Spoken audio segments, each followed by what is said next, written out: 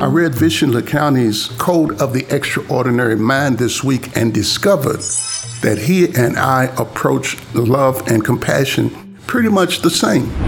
It's all about taking care of people. Now think about this. I've talked about diabetes a lot. Had a couple of guests on that really approach that thing with power. You know, I like to talk about having that power. But this week, I have a young lady on who is very, you may look at young people and think, what do they know?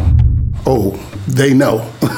Believe me, this week we have Lauren Tronelone on, and she's going to give you some tips on some great recipes. Believe me, I have the book. I've tried them. It's good. Wait till you hear this. When I say love, I'm talking about a latitudinal compassion, a liberal love attitude. This is true love. 1, to feel the need to encourage and lift others up spiritually, psychologically, financially, in wisdom or action. Number 2, the unchangeable aspiration that results in a commitment to behave in a lasting effort, to serve in ways that are good for, needed by, and in the best interest of the other person or persons. Number 3, and oneself. Number 4, it's altruism. Number 5, is compassionate, magnanimous behavior. Number 6, the desire that converts to action to prepare oneself and one's situation to be of the best optimistic benefit for self and others. Number 7, it is the highest power.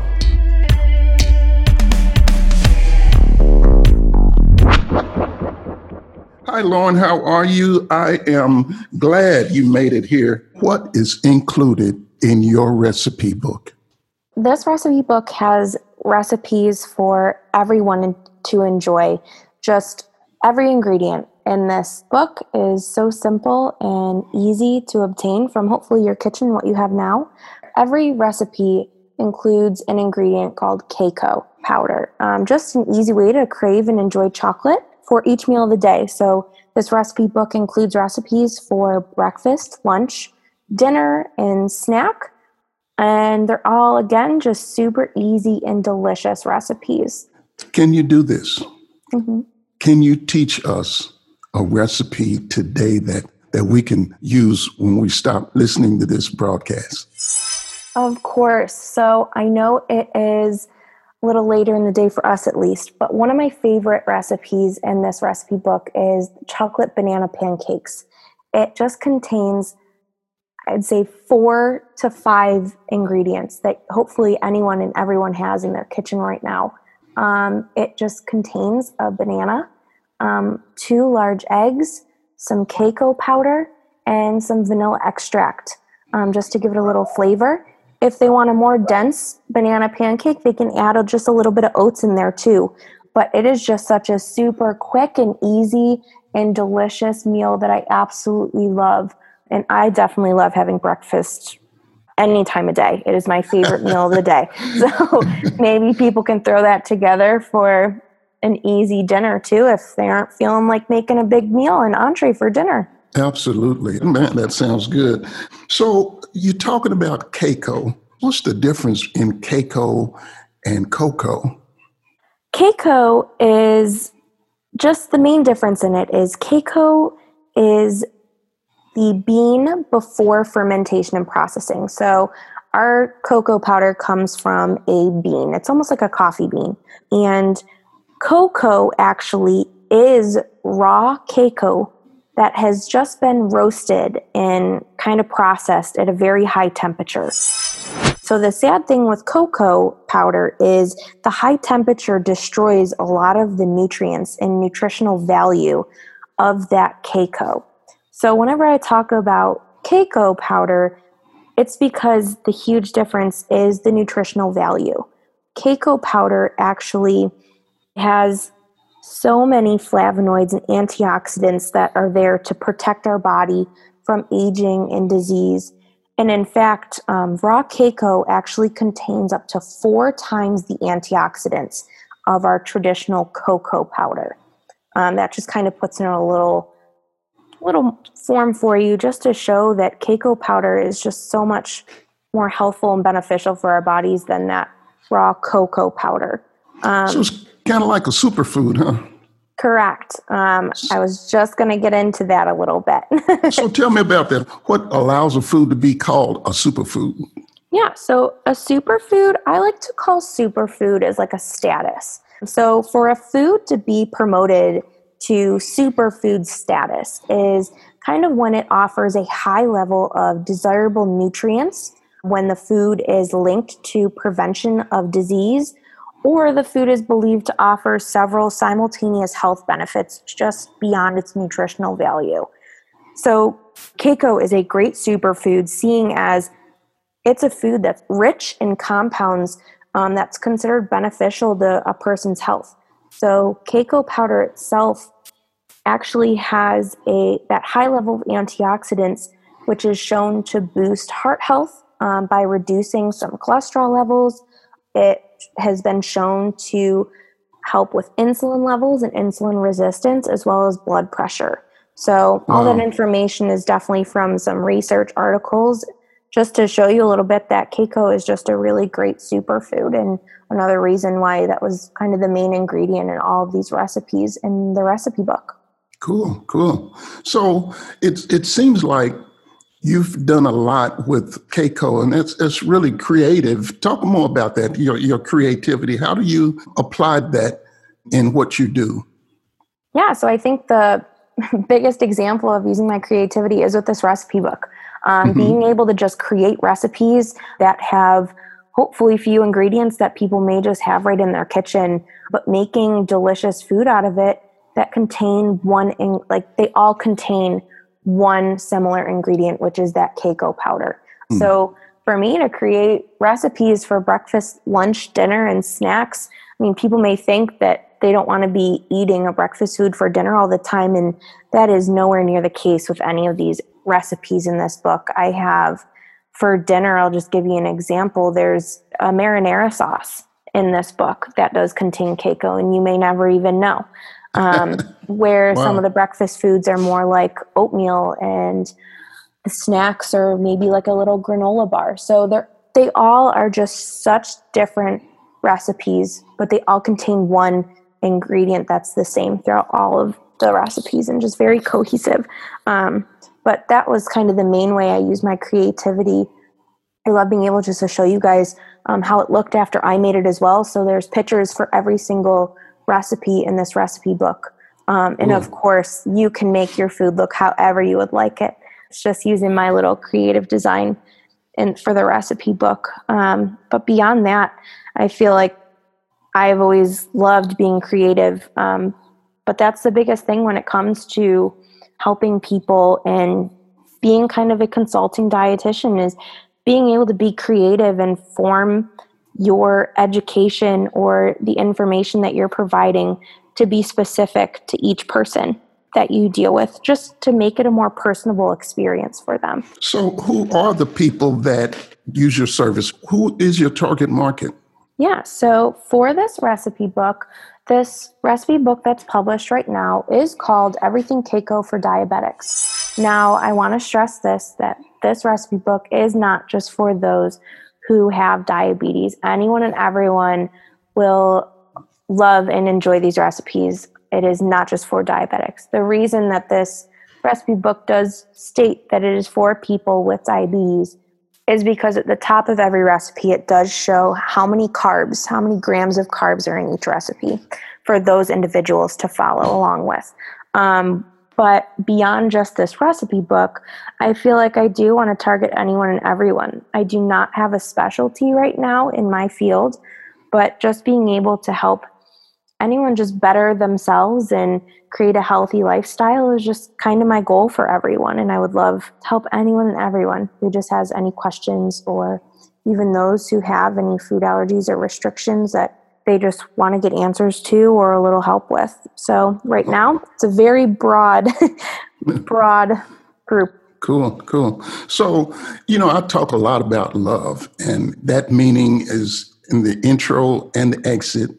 of this podcast. And it's basically boils down to taking good care of people. So how would you, and of course, it's plain, but let me hear your explanation of how you apply love in what you're doing. When you say that you just love applying love and want to see how that's kind of portrayed, is I see this as just how personable I am with everyone.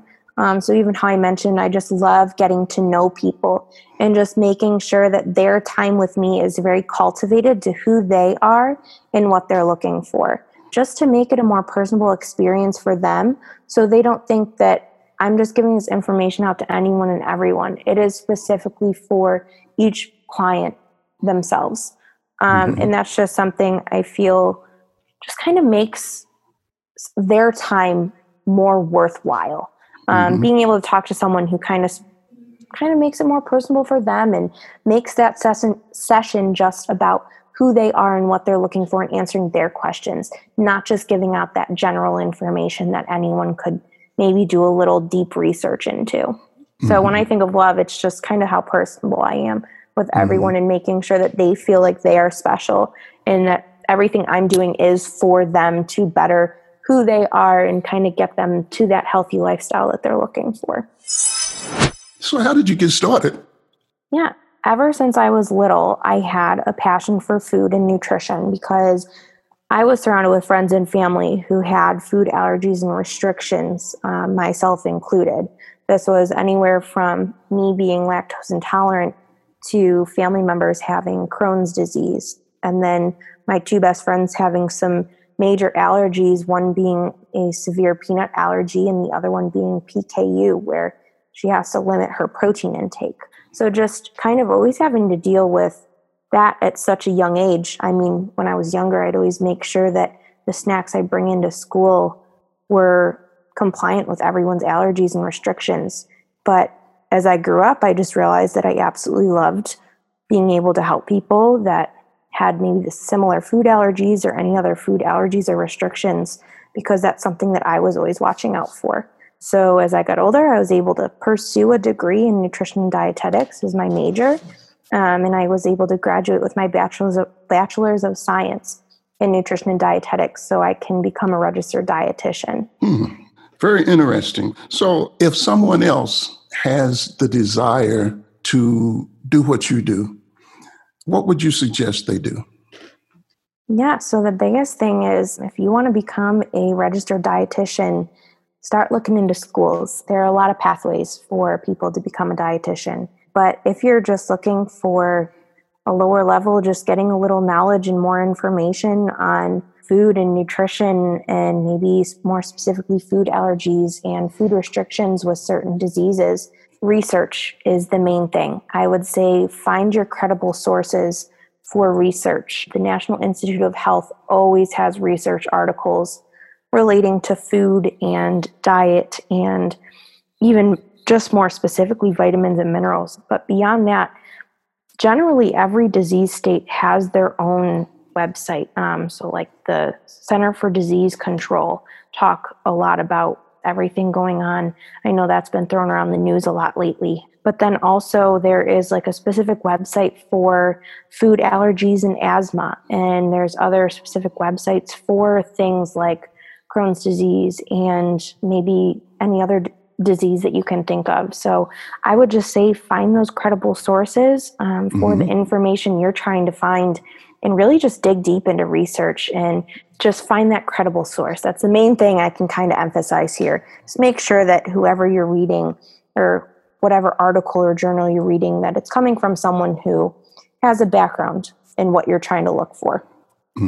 So tell people how they can find you. Yeah, so I actually have a website that does actually contain this recipe book on there. Beyond that, which I hope we can link that website to this. And then beyond that, I do have a social media Instagram page called Eats Nutrition. Following that, I did create a blog website called eatsnutrition.com. So those two, more like the social media and blog, more to follow me, follow some recipes that I've been creating and playing with, and more on what I'm doing. And the other website that has the recipe book, there is actually a free book on there for you guys to click on, which is just kind of a great little benefit. Cool. Yeah, we'll put that website next to this blog. They'll click on it, be able to click on your picture and get to the free download. Perfect.